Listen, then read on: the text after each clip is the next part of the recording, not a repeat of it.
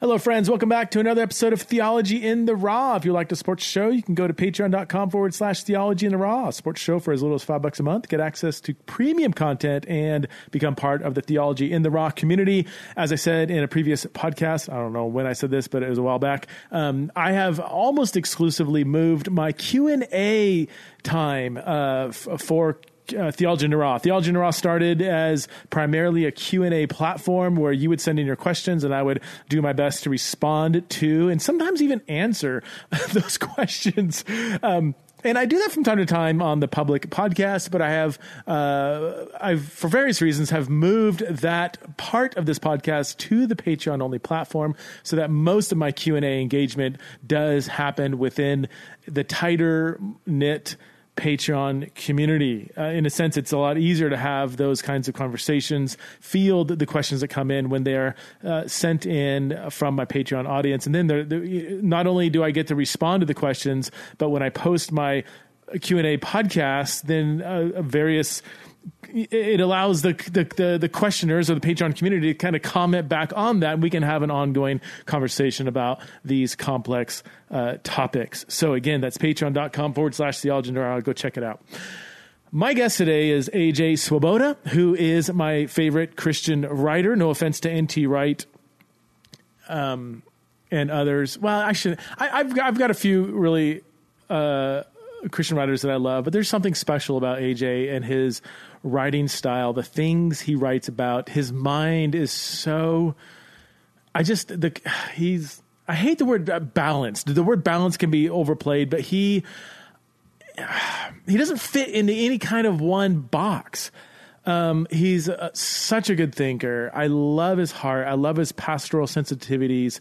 I love his mind. And I love that I can't predict what AJ is going to say.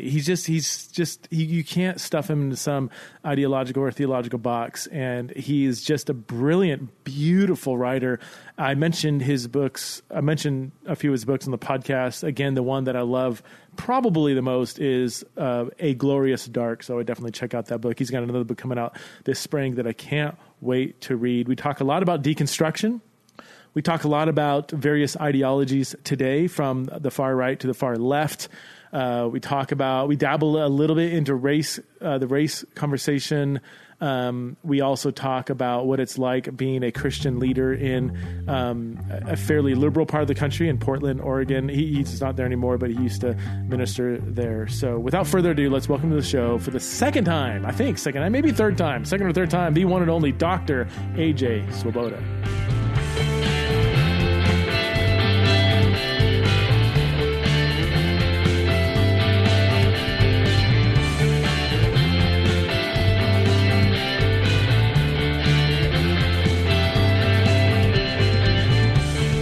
Hello, friends. Welcome back to another episode of Theology in the Raw. I'm here with my good friend, AJ Swoboda. AJ is assistant professor of Bible theology and world Christianity at Bushnell University. And that's not Bushnell in terms of the Irish whiskey. I was informed that is not where the school got its name from, probably very far from that. AJ, you're in Salem, right? No. I'm in Eugene, Oregon, which is just 60 miles south of Eugene. And we were in Portland for the last 10 years, but now we're in Eugene, which is a big college town. And you were a pastor for a number of years, professor at George Fox, right? And then now you're at Bushnell. Tell us just a 30-second overview of the last 10 years of your life.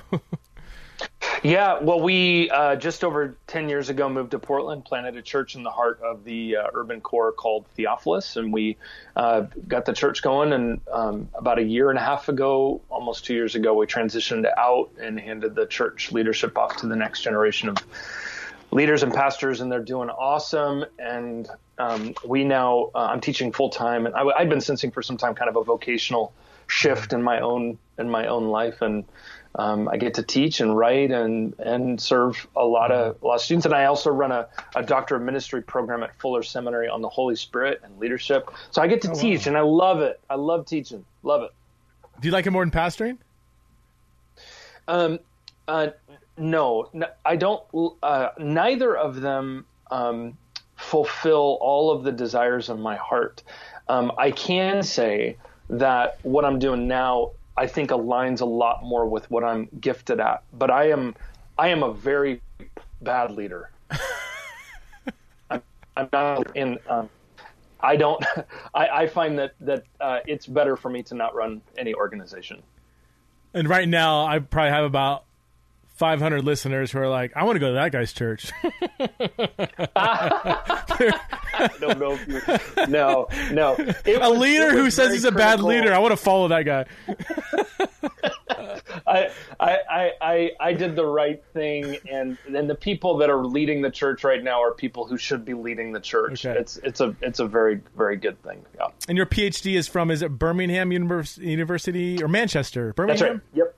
In Birmingham. the UK. Nope. Yep. Birmingham. There's it's one of the last state schools that has a little theology department. So I did my work in Britain pretty close to the time I think you were there, although we were in different parts of the island. But yep. So I was University of Birmingham and a theologian by trade. So PhD in theology.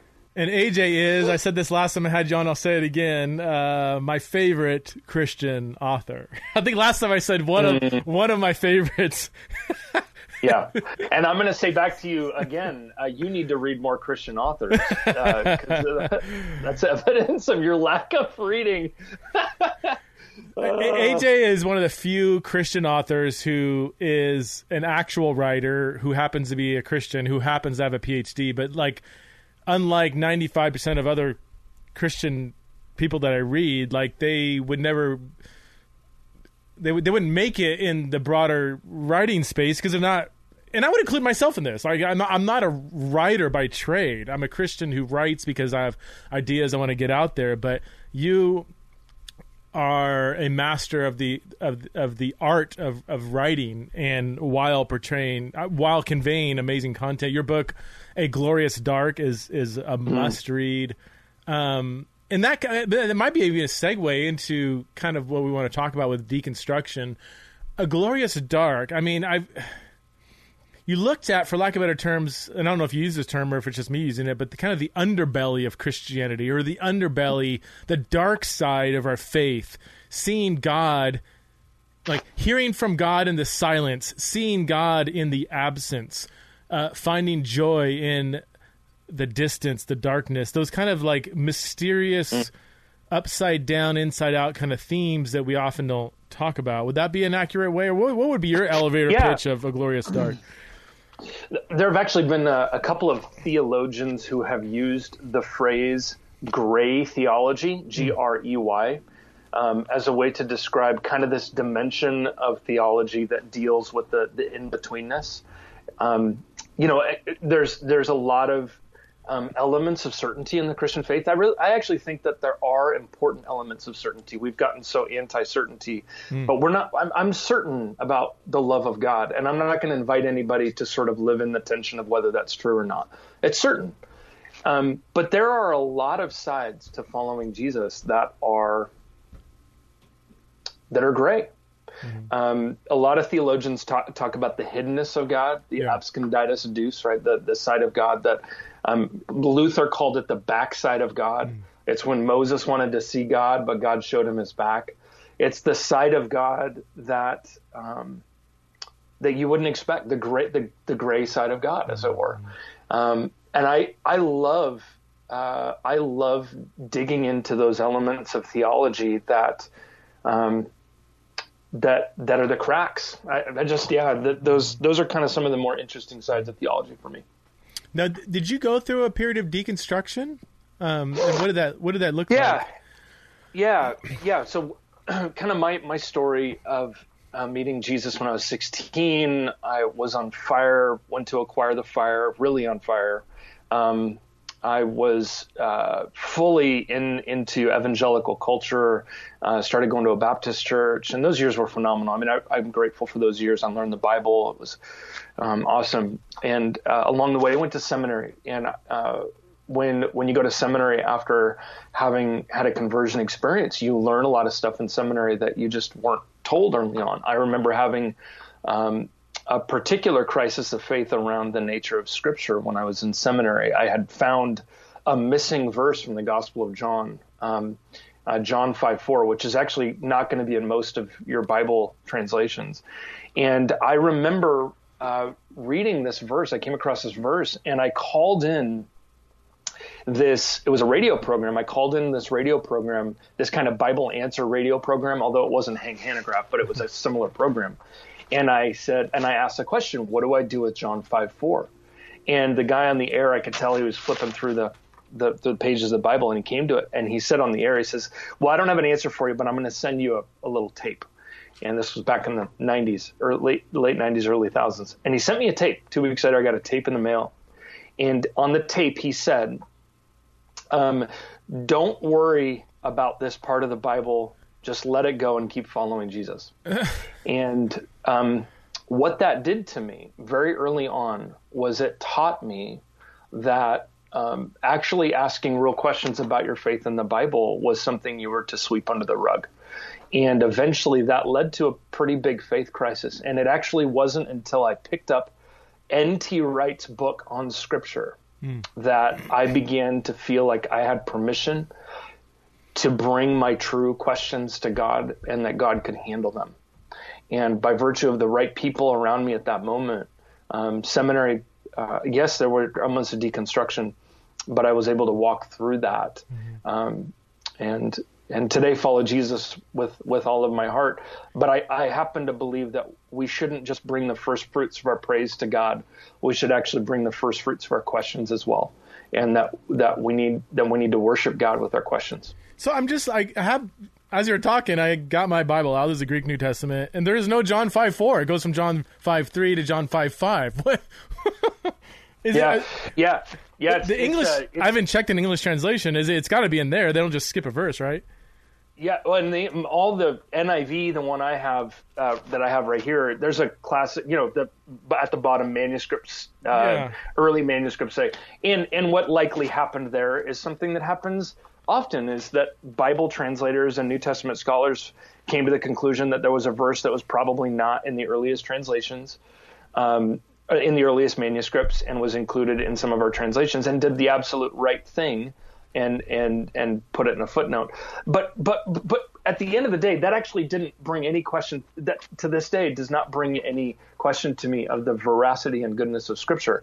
But at the time, it messed with what I thought the Bible was a book without human fingerprints.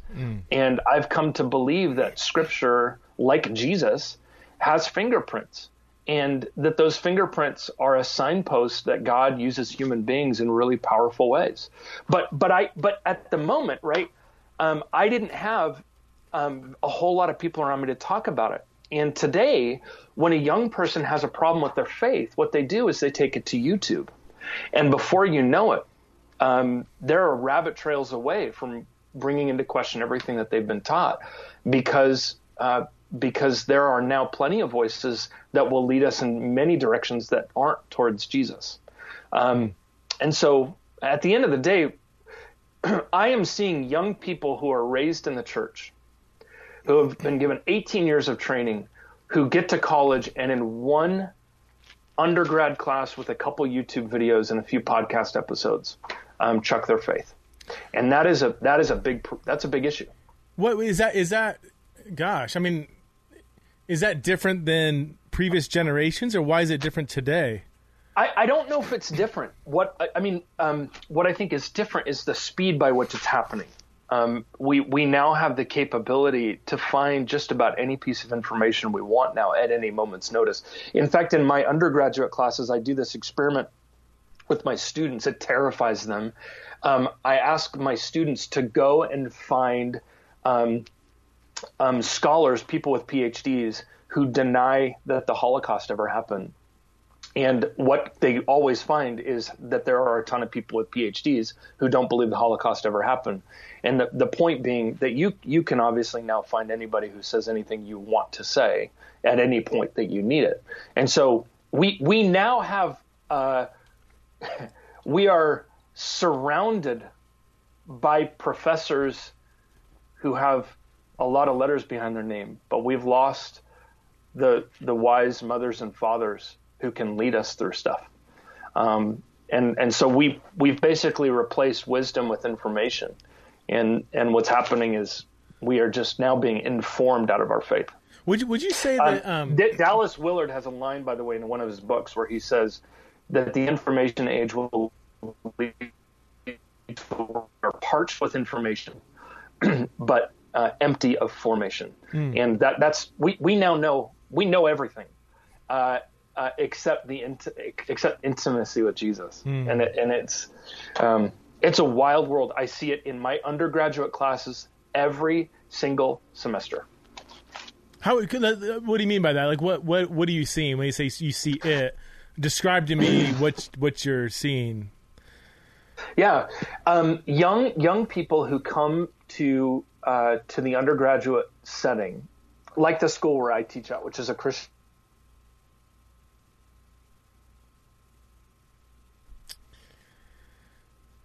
Come to the classroom, they all of a sudden, I mean, these are 18, 19-year-old kids, are all of a sudden in a world that they were never prepared to live in. I mean, Jonathan Haidt's talked a lot about this idea of the coddling of the American mind, which he argues actually has to do with parenting a little bit, that we spend our entire life creating a bubble of safety for our kids. Frank Ferruti is another thinker who talks about we create these security bubbles for kids. And then they come to college and they come in full encounter with this whole world. They have never been trained to deal with the world of difference, of otherness, of difference. By the way, really interesting story. The biodome, the University of Arizona spent billions of dollars to build this biodome out in the desert a number of years ago. And they planted all these trees in the biodome. And what they found was they planted these trees, but they would grow up in this self-enclosed biodome. And they would grow up and just fall over. They would grow up and just fall over every time. And they couldn't figure out what it was. And then all of a sudden they figured it out. What's the one thing the biodome doesn't have? It doesn't have any wind. And so these trees are growing up, but they were never trained to have any opposition, and the roots never had to go down. I'm seeing kids come to college, and because there's been no wind, they just fall down the minute there's any question of their faith. That book, The Coddling of the American Mind, is probably one of the top most important books I've read in the last 5 years at least. That whole idea. It's the whole concept of anti-fragility, right? I mean, and Nassim Taleb talks about this, and they kind of draw on his work, but that there's the human, not just human body, but we can start there. I mean, the human body, if you coddle it, it gets weaker, not stronger.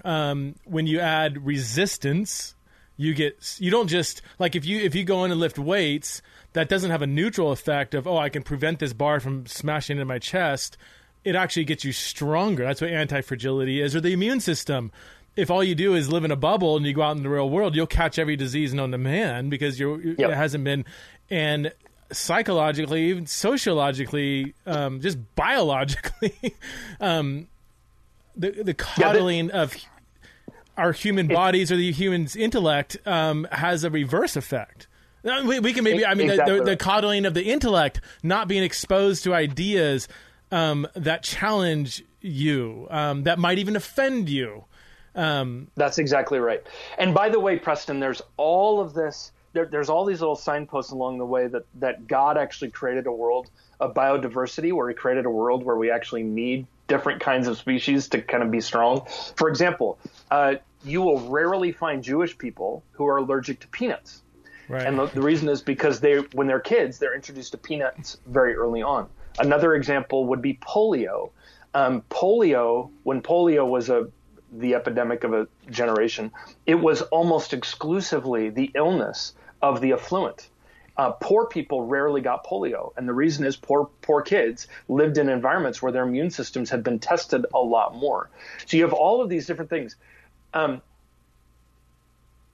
We treat youth groups and churches as environments where we are immune. They are the places where we go to find out why we're already right, but we rarely go to church to be introduced to the difficulties of faith. And there is a power.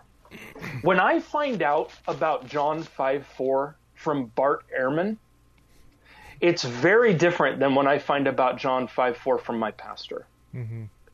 And when my pastor or a leader is willing to introduce me to the tough parts of faith, it develops trust and hope. But when you find out from Bart Ehrman or your first year theology or religion professor, it's like you've been tricked this whole time. I think we need to introduce to kids the difficulties of the Christian faith earlier. And when we do that, it creates a really, really healthy immune system. So I've often thought, and I don't know, I've said it publicly a little bit, I think, but like, I think one of the most urgent things facing a church today is robust discipleship for youth. And I guess this is kind of does it happen? Should it happen in the youth group? Sure. The youth groups, I don't know. There's been kind of I was talking last time I had a conversation with Francis Chan. It was for this youth. Well, I don't get all the details, but we're doing this youth project on sexuality. It's a whole training thing for youth groups. And he asked a question. It was so funny. He looked at me kind of funny and says, yeah, I could do that, but do youth groups exist anymore? Like, is that a thing? He's like, I don't. Our church network in San Francisco, like, I don't even know of a youth group that, so I think it might have been an overstatement because I do know many youth pastors, but I do think there is I don't want to say a mass exodus, but I mean, I think the population of youth groups, I think anecdotally at least, is much smaller than it was, say, 20 years ago. So I'm not, all that to say, I'm not saying just youth groups at church, but just some sort of broader, holistic, in-depth, thorough, meaningful, honest, hard-hitting, challenging discipleship of Christian youth. That seems to be, from my vantage point, a massive urgency. Is that, and not that it hasn't always been there, but again, we do live in a slightly different age in that we have the internet. Kids have a phone at 13. They have access to millions of ideas, literally. How are we discipling our youth in a cultural moment that has never existed before? If we only rely on older systems, older methods, I think we're being culturally naive. All right, go. Well, yeah, I mean, I think you're hitting some nails on the head, because the models of youth ministry that we used to integrate largely relied on attempting to get kids in the room. This is a minimum, please, over exaggeration or way over characterization of the situation. But at least in the youth groups in which I was engaged with as a younger teenager, the draw was this sort of social connection. You come to play video games, have a good time, have fun. And there's nothing wrong with those social dimensions of faith. Those are really important. We need those. The problem is, when that becomes the draw, the social dimensions of church can just be replaced by the social dimensions of college or the social dimensions of your dorm room.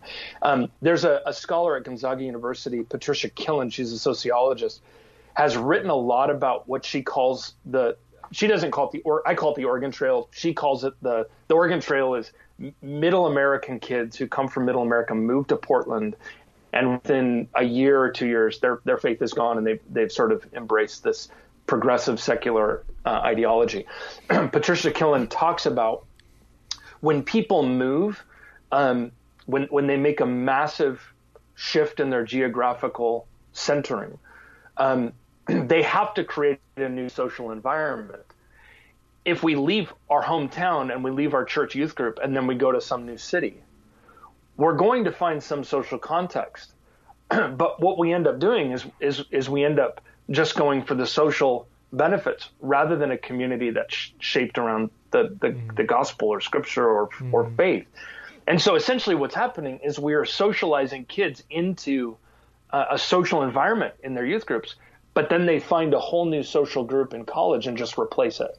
I think we're social beings, and for too stinking long, we have neglected the social dynamic of Christianity.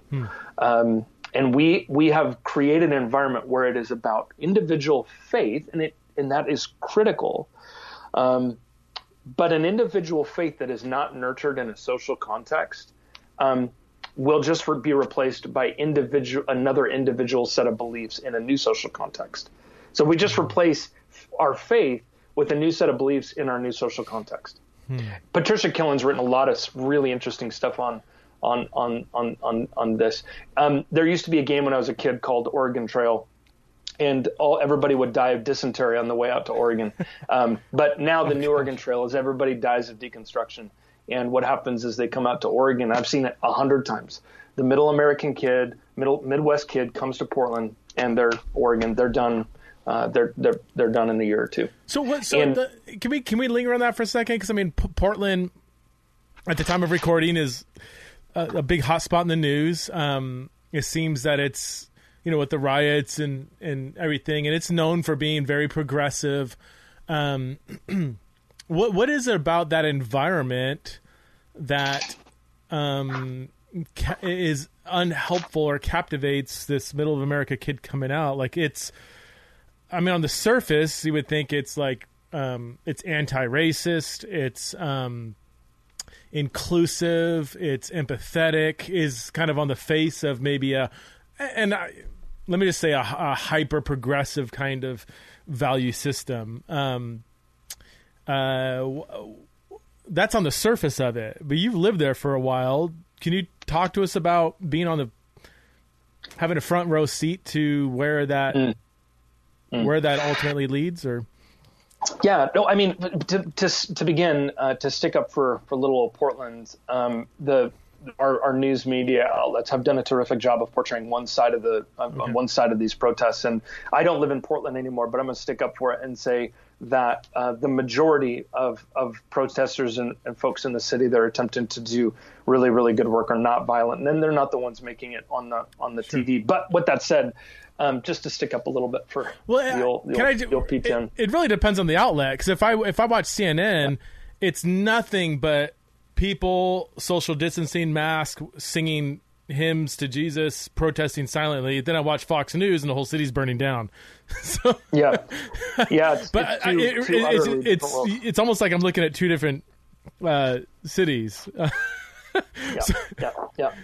Well, I mean, your original question, Preston, was really important. What is it? What is it about a city like Portland? And we could name 100 different cities that are like this. What is it like Portland that brings kind of this spirit of what Rene Girard called it unbounded deconstruction? This world, this liberated world from religion or whatnot. There is this, when I was in Portland, I was driving, this was just a couple weeks ago, I was preaching at a Mago Day church in Portland for their online service. And I was driving, and there was a billboard for Portland State University. And on it was a picture of a young African-American female student, had kind of hipster glasses on. And the tag of the bumper stick, the tag of the advertisement said, "Question everything." Okay. Now, this is Portland. I'm going to guess that whoever put this marketing scheme together, that there are limits to what they're asking us to question. That they would not want us to question Black Lives Matter. That they would not want us to question the concept that love is love, or they wouldn't want us to question a variety of sort of progressive ideals or conservative ideals. There's this. It's not really about questioning everything. That signpost is actually, at the end of the day, the subtext is question tradition, question religion, question the assumptions. And the underlying spirit is that true freedom and true liberation is undoing the systems of tradition that represent largely Christianity, largely elements of faith tradition, and there's almost this thing in the air. It's a kind of gelatin in the air, kind of this. It's really hard to describe, but it is this commitment to freeing ourselves from the ideas of the past and replacing them with the new ideas. Mm-hmm. And by the way, some old ideas need to go. I'd be the first to say that we need to do away with some old ideas.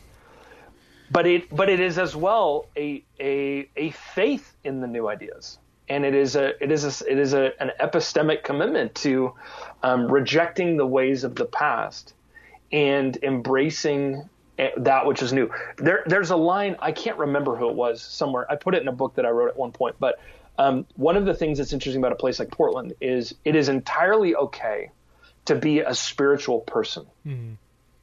But the minute you spiritually arrive, there's a problem. So be spiritual, but don't claim to land anywhere because it implies other people could be wrong. So it's this invitation to a means of truth, as long as your truth doesn't have anything to say about anybody else's. Mm-hmm. Wow.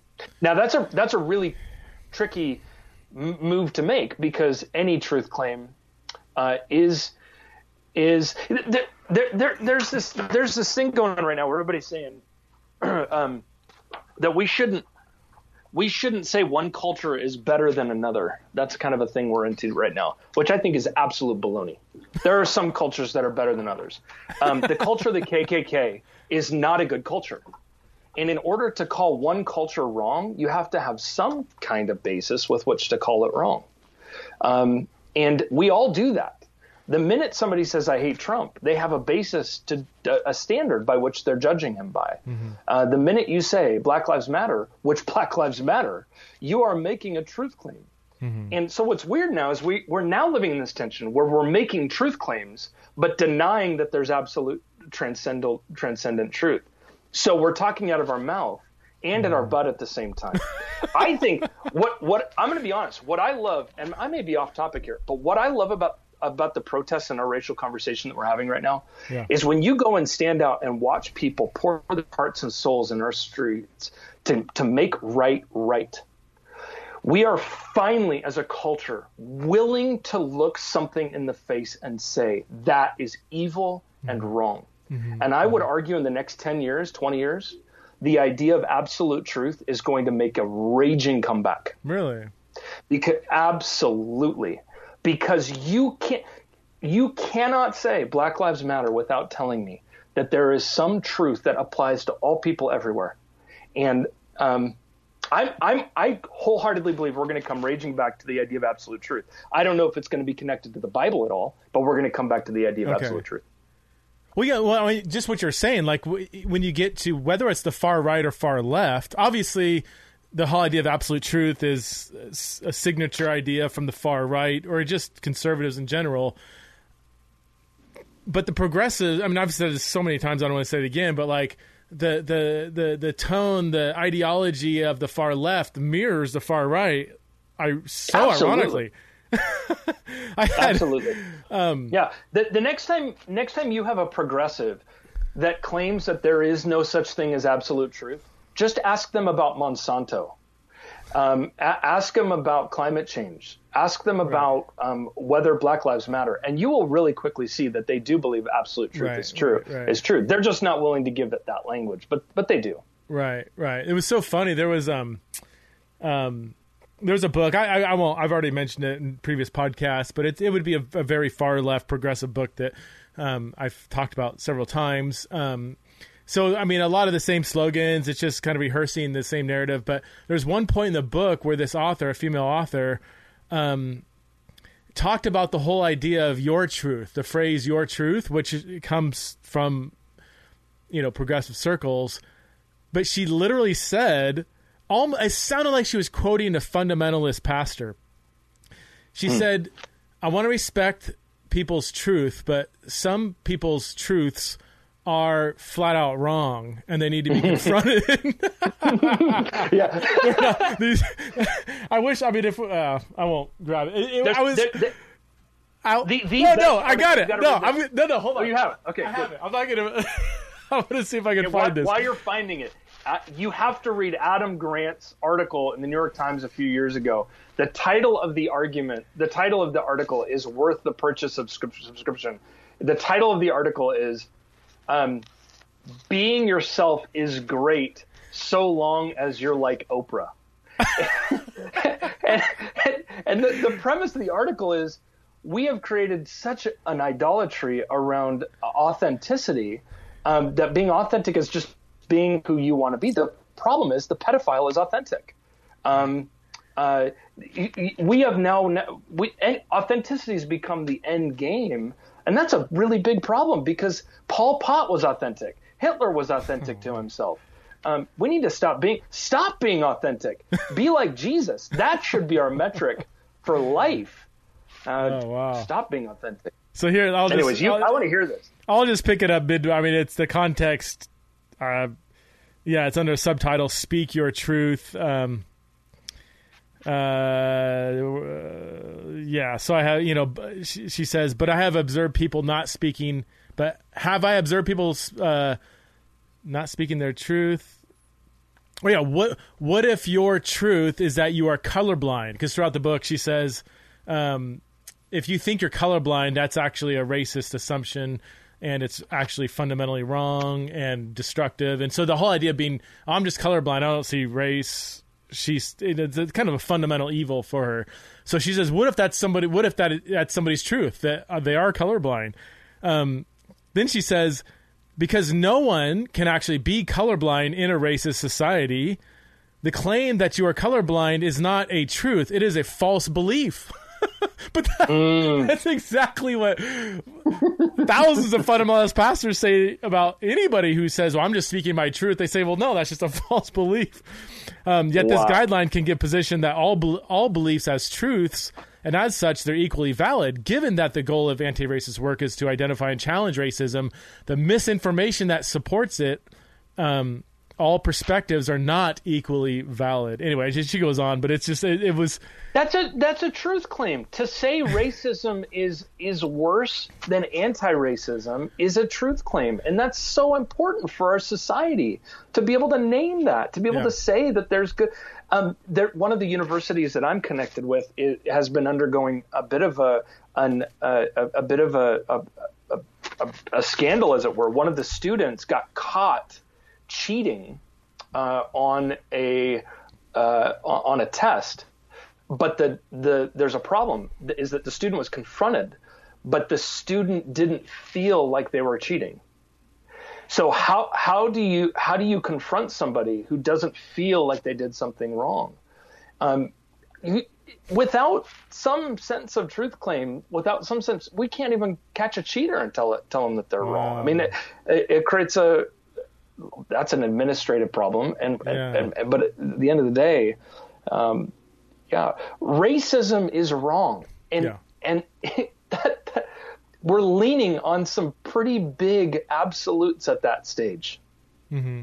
Yeah, are we going to say if truth? Some would say, well, truth is based on social context, right? Truth is created by an environment.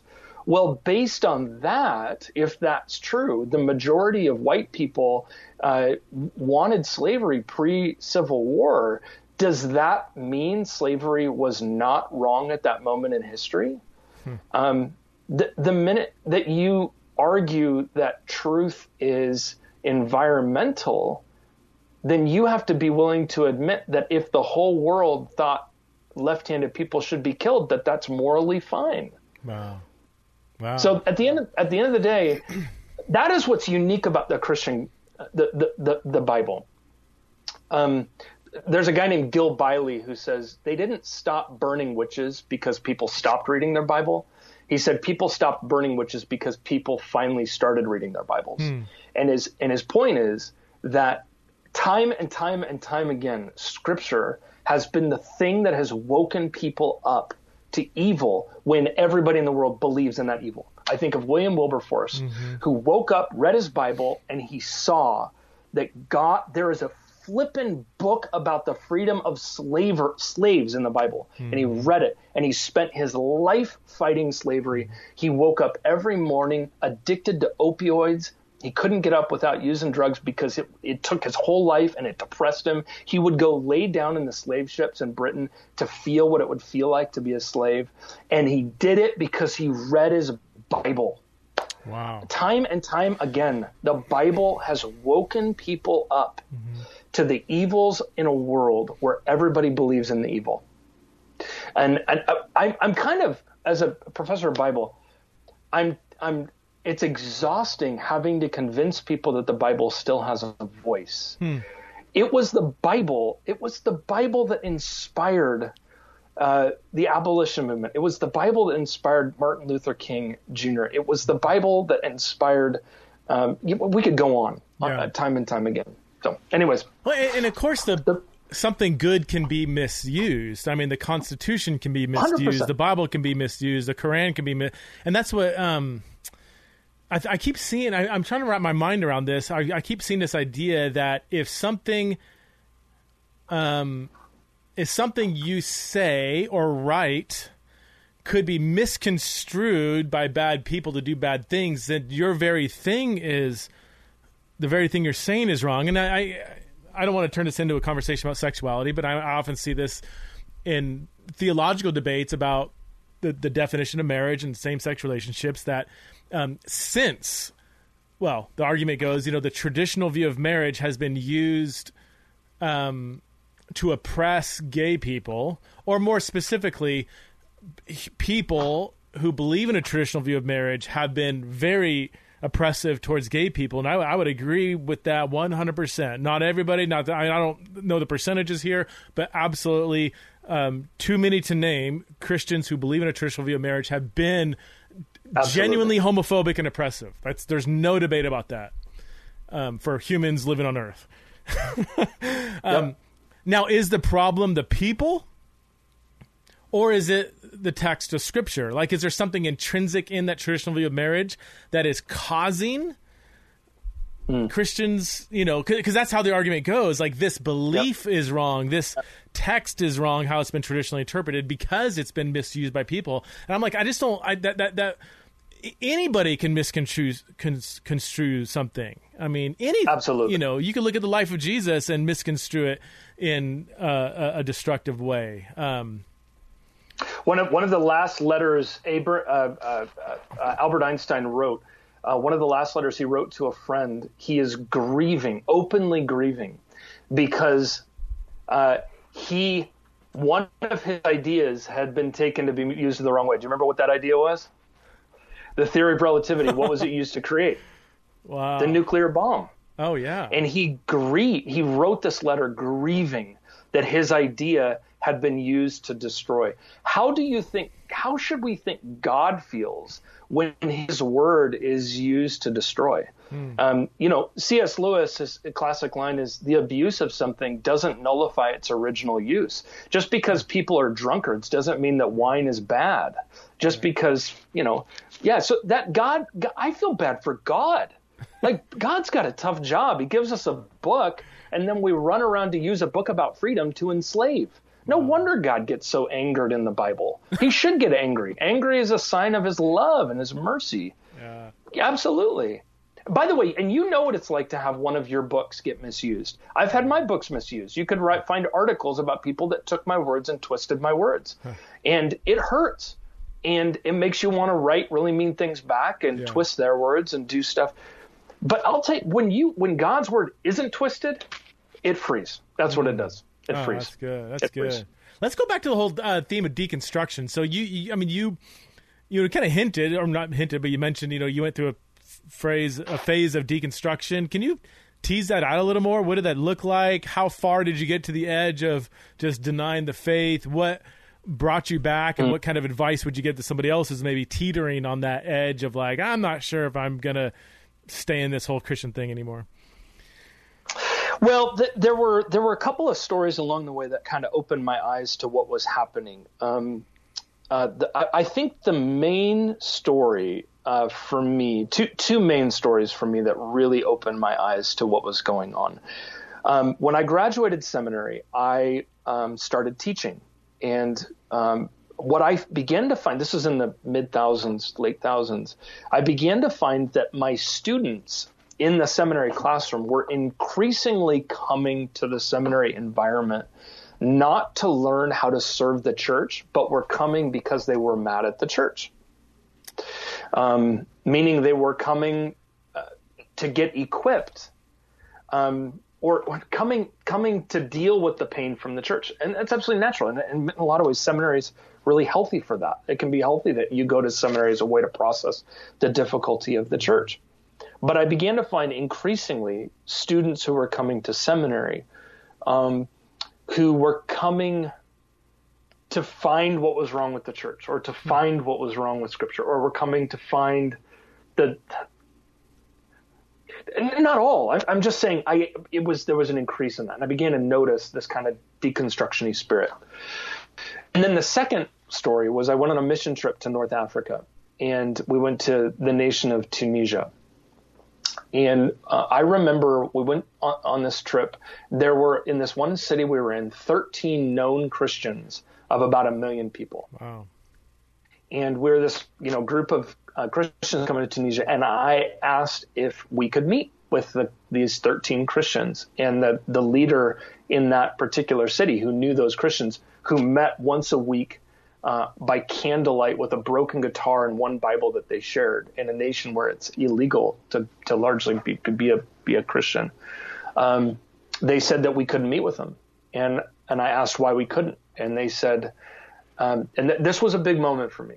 They said, because we don't want your white European faith to rub off on them. Okay. And I don't know what it was about that, but something clicked in me where I began to understand that this kind of deconstructed Christianity that we were kind of being fed back here in the States was the absolute enemy of the faith of the poor of Tunisia. Wow.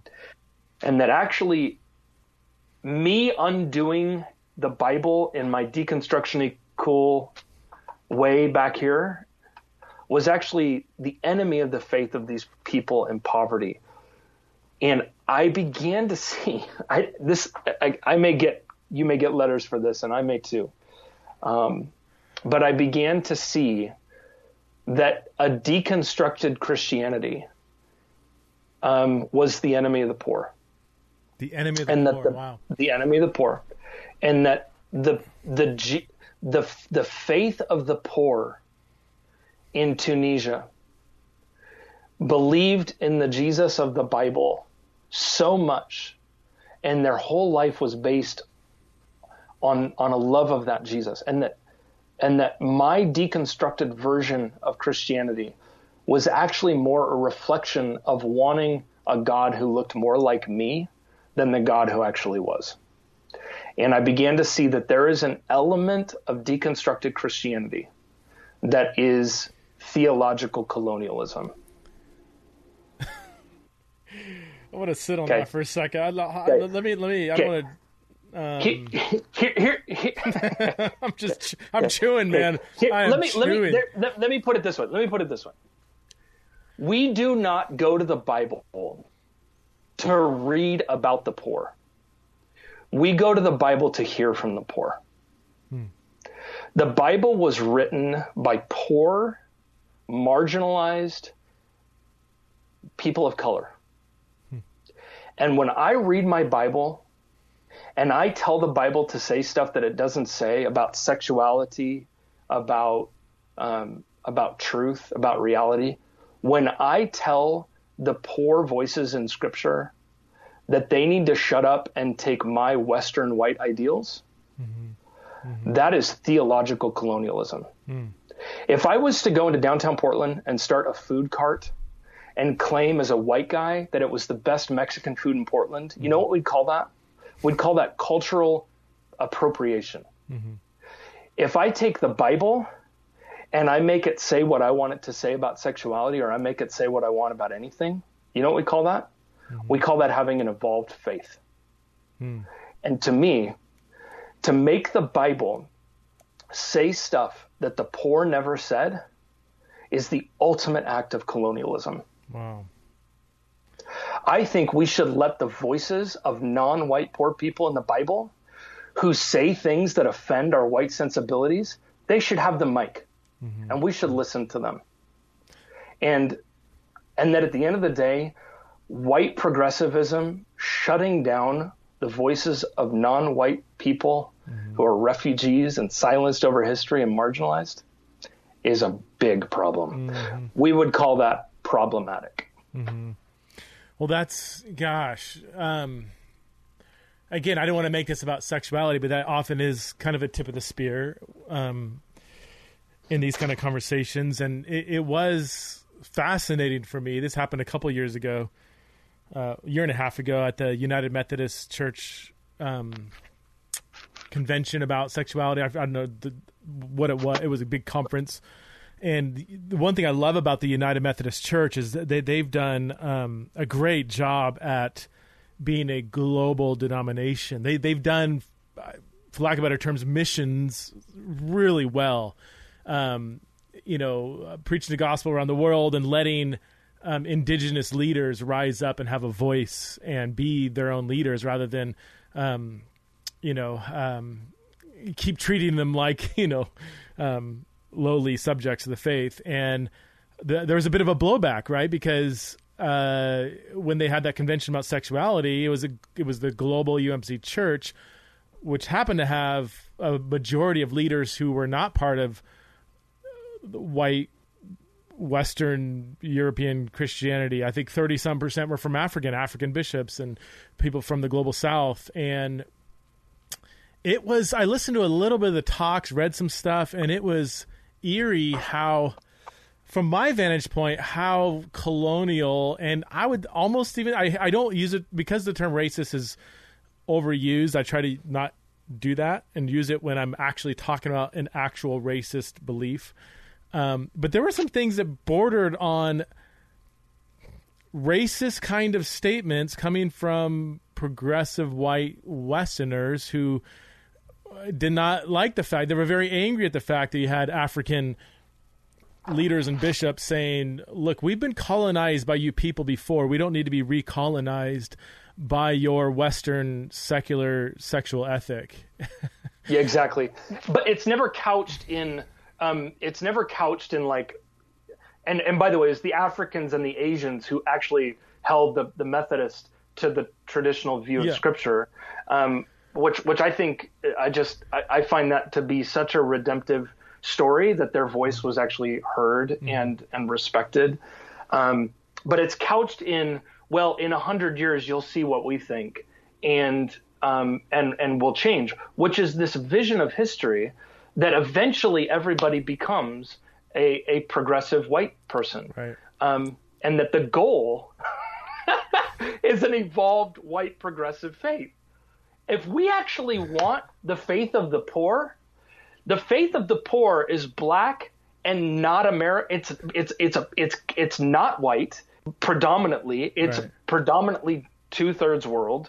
And if we want to actually honor their voice and what they have to say, they're going to say things that offend all of our European sensibilities. And if that's why the church is so important, is that we refuse to believe this baloney that my Facebook newsfeed represents the whole voice of the world. This ethnocentric idolatry that because everybody on my Facebook feed thinks one thing, we must be right. How arrogant. We need the whole church. Yeah. Can I read something to you? What's that? This is can I read something to you? Sure, yeah. This is Brian Zond, who Brian's it's such an incredible pastor, and he's cuckoo on, but brilliant. And I want to read this to you. I want you to finish that statement, but we'll come back to the. I want to know where you think Brian's cuckoo on. I want to read this to you. Just hear this out. This is Brian Zond. Okay, this is the kind of stuff I'm talking about that has caused me to run back to historic Christianity. Brian Zond. Me as a white male can no longer see myself as the persecuted minority, pushed to the margins, nor as the Hebrew slaves suffering in Egypt or the conquered Judean deported to Babylon. Or even the first century Jew living under Roman occupation. I'm a citizen of a superpower. I was born among the conquerors. I live in the empire, but I want to read the Bible and think it's talking to me. This is the problem. One of the most remarkable things about the Bible is that in it we find the narrative told from the perspective of the poor, the oppressed, the enslaved, the conquered, the occupied, the defeated. This is what makes it prophetic. We know that history is written by winners. This is true except in the case of the Bible. It is the opposite. This is the subversive genius of the Hebrew prophets. They wrote from the bottom-up perspective. Imagine a history of colonial America written by Cherokee Indians and African slaves. That'd be a different way of telling the story, and that is exactly what the Bible does. It's a story of Egypt told by the slaves, the story of Babylon told by the exiles, the story of Rome told by the occupied. What about those brief moments of history when Israel appeared on top? In those cases, the prophet told Israel's stories from the perspective of the peasant poor as a critique of the royal elite. It's almost done. Every story is told from a vantage point, a bias. The bias of the Bible is from the vantage point of the underclass. But what happens if we lose sight of the prophetically subversive vantage point in the Bible? What happens if those on top read themselves into the story not as imperial Egyptians, Babylonians, and Romans, but as the Israelites? That's when you get the bizarre phenomenon of the elite and entitled using the Bible to endorse their dominance as God's will. This is Roman Christianity after Constantine, Christendom on crusade, the colonialists seeing America as the promised land and the native inhabitants as Canaanites to be conquered. This is the whole history of European colonialism. This is Jim Crow. This is American prosperity gospel. This is the domestication of Scripture. And it is us making the Bible dance a jig for our own appeasement. Oh my gosh, dude! What book's that from? It's from one. It's from one of his old archived blog articles. Oh, serious? I don't think it even made it into one of his books. Oh my gosh, that should be a book. It sounds but like his something. Point. It's so good. His point is that authentic Christianity has always listened to the prophetic voice of the poor. We have a whole book of them. But now, with our deconstructed faith, we're shutting the poor up. God, and it's so important for us to hear that. A minor question, maybe even a pushback. You said something that the Bible is written from people of color. Yeah.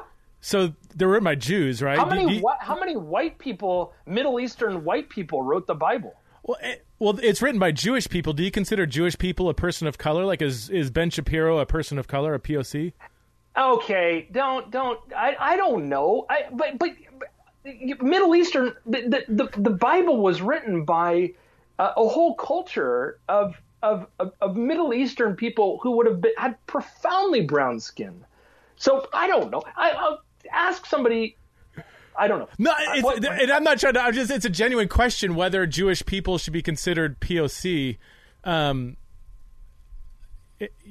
So yeah, I don't know. I honestly don't know. I mean, obviously, they've had a history of oppression globally for millennia, and yet, in recent history in America, they tend to prosper more than non-Jewish people with white skin. I've lived in Israel before, and some Jewish people look like Palestinians from my vantage point. Some are way whiter than I am. Like the skin color is on a. If we're looking at just pigmentation, is a pretty broad diversity within Jewish people. I don't know. When we say it wasn't written by white people, I think in a lot of the conversations we're having now about race, white and white culture represents European white culture, and I think in that way, it's fair to say that the Bible is not written by white people. It's written but not by white culture. It's not a production of white culture. It's a production. Yeah. So Pete Scazzaro does this awesome talk on all the early church fathers. They were mostly Africans. Tertullian was an African. Augustine was you have so much of even the early church were Africans doing faith. So I don't know. We could get into quibbles about the asking, and I'm not really sure I have thought through that one. I don't think it's under debate that it's.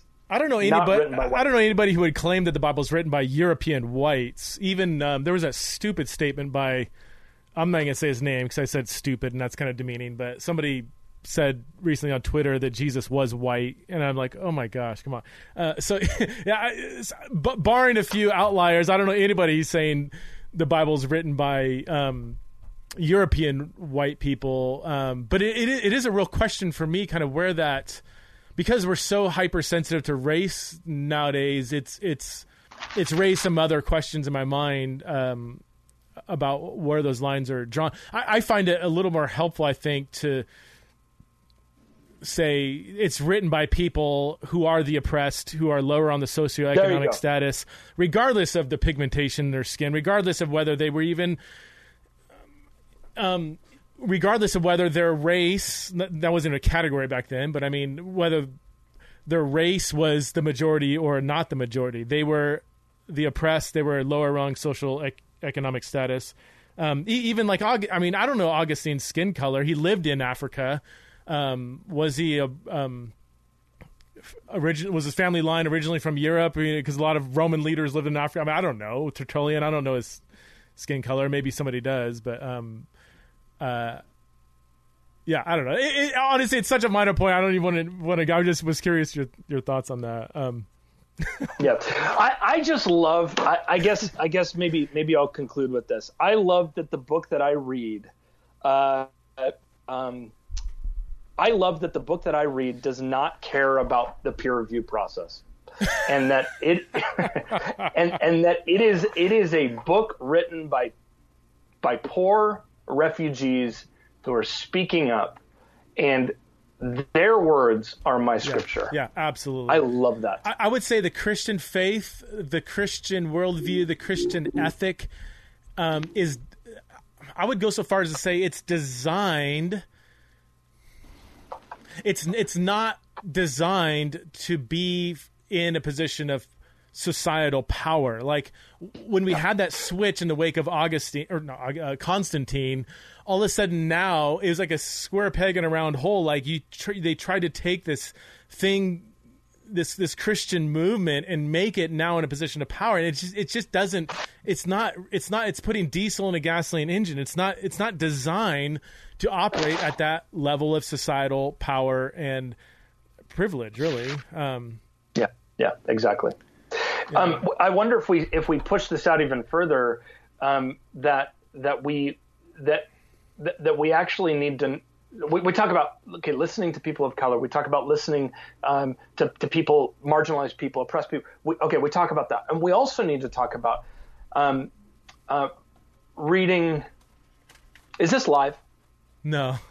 No, I'm gonna. I don't edit stuff, so you tread lightly. Dude, this is Theology in the Raw. People expect to hear all kinds of outrageous stuff. Okay, I'll put it this way. Okay, Thomas Oden is one of my favorite theologians, a guy named Thomas Oden. He was at Drew University. And he went through deconstruction like crazy. He was raised in the church, and then college went off. And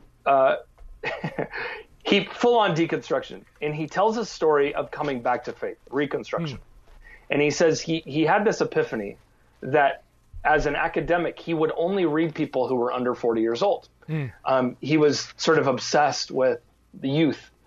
And he tells a story that when he read the Nicene Creed, all of a sudden he realized that the faith that he had deconstructed was totally different than the faith he had embraced. And it was a completely different. And he tells this hilarious story about how when he came back to faith, before he came back to faith, he would only read people who were under 40. But after he came back to faith, he would only read people who were over 400. Over 400. Oh, wow. Over 400 years old. And his point was, part of being a Christian is that we don't just listen to the marginalized of today. We listen to the marginalized and oppressed historically. And that we learn to listen to dead people. And then we learn to listen to the democracy of tradition, the democracy of the dead, in the word of G.K. Chesterton. We learn to listen to dead and old people as well as everybody who's cool and hip and knows everything now and has a TED Talk.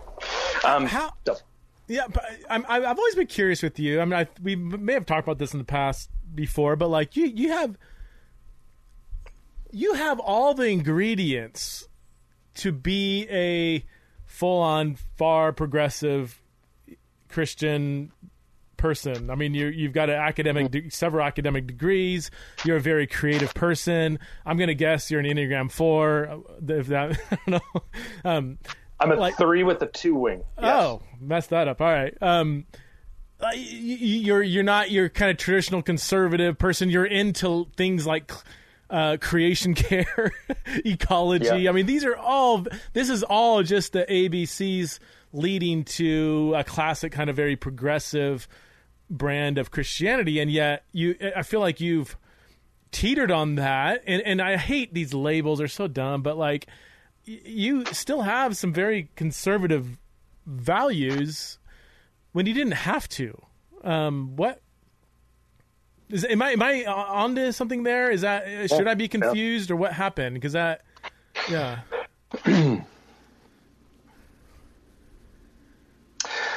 We now live in an environment where I am not permitted to find any political party that can say that the lives of the unborn and the lives of the children at the border matter. There is no political party that will allow me to say that we need to really, really, really care for creation and we need to care for human beings and the economy. There is no political party that I know of that simultaneously will hold to sexual holiness and biblical values around sexuality and can look gay and lesbian people in the face and speak with dignity to them as people who should have rights and respect and love. And it probably feels like I'm two different people, or it can't be, because I live in a system that can't allow me to fully embrace God's kingdom. And I think to embrace God's kingdom is to care about the things that God seems to really care about in the Bible. And it will always offend the lines that we divide between what is conservative and liberal. And the truth is, there are things that the Democrats do. Their care for the environment, I resonate with deeply. And there are things that I align with the conservatives and their value for the unborn that matters a lot to me. And I think being a Christian now means that you are politically a homeless person, that you're politically exiled. You cannot find a safe place where all of God's values are met. And so, yeah, I feel exiled, and I'm going to guess that most people feel exiled who are trying to follow Jesus right now. But yeah, my theology is getting my theology is becoming way more connected to kind of the historic Orthodox Christian vision, and my politics is getting way more bipolar by the day. I'm just, they're just like multiple personality sort of stuff. Like there's no connection point at all. I just can't do it, man. I mean, I've been reading a lot of news in the last 6 months. I typically am not a news person. I don't follow politics too much, although in the wake of Donald Trump, you kind of can't not pay attention. But man, I try to read a spectrum of opinions across the different political spectrum. It's disastrous to your soul as a Christian. And I think there's even been studies done on this, because traditional media outlets are losing a lot of money and viewership. They have to have these clickbaity titles, and psychologists know, how do you get an effective clickbait? Well, you provoke somebody's anger, right? You get them angry, and then they read more, and then they get more angry. And it's just so clear that that's what's happening on both sides. And it's just, I feel, even as somebody who's very much aware of that and looking at it from a distance, like I'm an exile living in Babylon, so I'm trying to read the news outlets of Babylon, even though I am decidedly separated from that, I can feel my soul getting sucked in. So what about the large number of Christians who aren't even that aware of the danger of becoming too tribal when it comes to politics? Like, it's no wonder that the societal tensions and polarization and anger and outrage has trickled right down into the church. I mean, the same issues that are dividing non-Christian Americans are dividing the church. I mean, it's where's this going to end up? It's not gonna it's not going to end anytime soon. I think the proliferation of both of these sides is going to just exacerbate. And my hope is that there's this. My hope is that we will recognize the futility in the ideological extremities, and will find. Call me a weird evangelical. But my hope is that in the midst of this, we're going to become so utterly frustrated that we have to cling to something deeper and truer, and that is Jesus. And what's crazy to me, I've had 3 friends or family members in the last 3 months who have either given their life to Jesus or have begun to ask questions about the Bible, who totally wanted nothing to do with faith before COVID and all the racial stuff that we're experiencing. And I think what's going to happen is the frenetic nature of this thing is going to get so bad that the something in the human soul, the imago Dei within us, is going to say, this doesn't work. It can't work. We need something that's eternal and something that is true and good. And I truly believe Jesus is the only hope, and not in some sentimentalized way, a radical obedience and discipleship to Jesus where it's like we hate everything else but him. That is our only hope. That is our only hope. Can you, we can end with this, because you said offline that you had some thoughts on COVID. We are recording this, what is it? Toward the end of August. So we are still knee deep in COVID.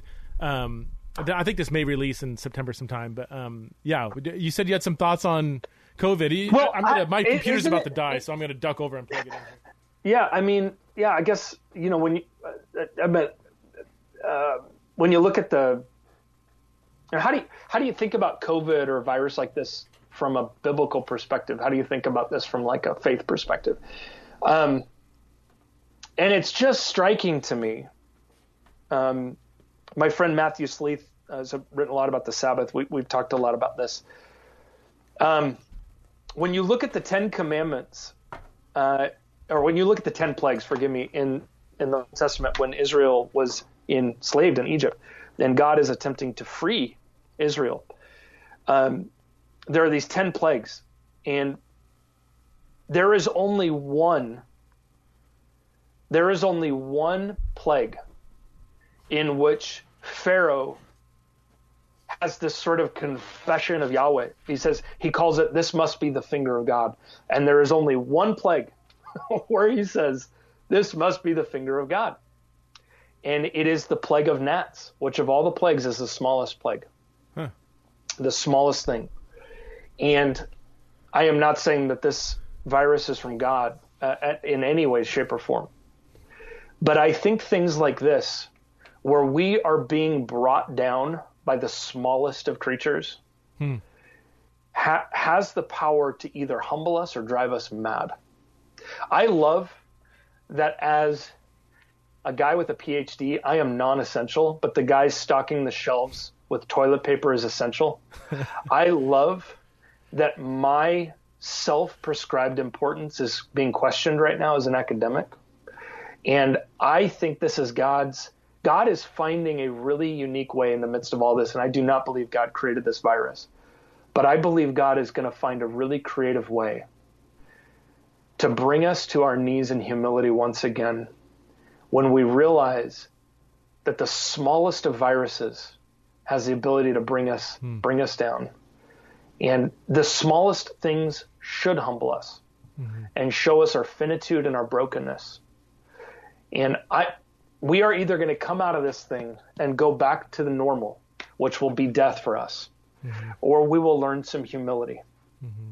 And if we don't learn humility now, the death of the firstborn is way worse than this. And I hope in our Pharaoh culture, we can learn to be really humbled by what we've been put into. And again, I'm not saying this is the hand of God. I'm not saying God created the virus. But I do think God wants to use this to break us and humble us, because we are a very prideful people. AJ, that's a good word to end on, man. Thank you so much for joining me on the show. For those of you who have not read an AJ Swoboda book, again, A Glorious Dark is probably my favorite, although Dusty Ones is excellent. Your more recent, Subversive Sabbath, is incredible. Is that your last one? Was that your most recent one? My last one, and I have a book coming out in the spring called After Doubt, which is about deconstruction. After Doubt. Amazing. Awesome. Thank you so much, AJ, for being on the show. Appreciate you, brother. Thank you, Preston, for all your hard work. Take care.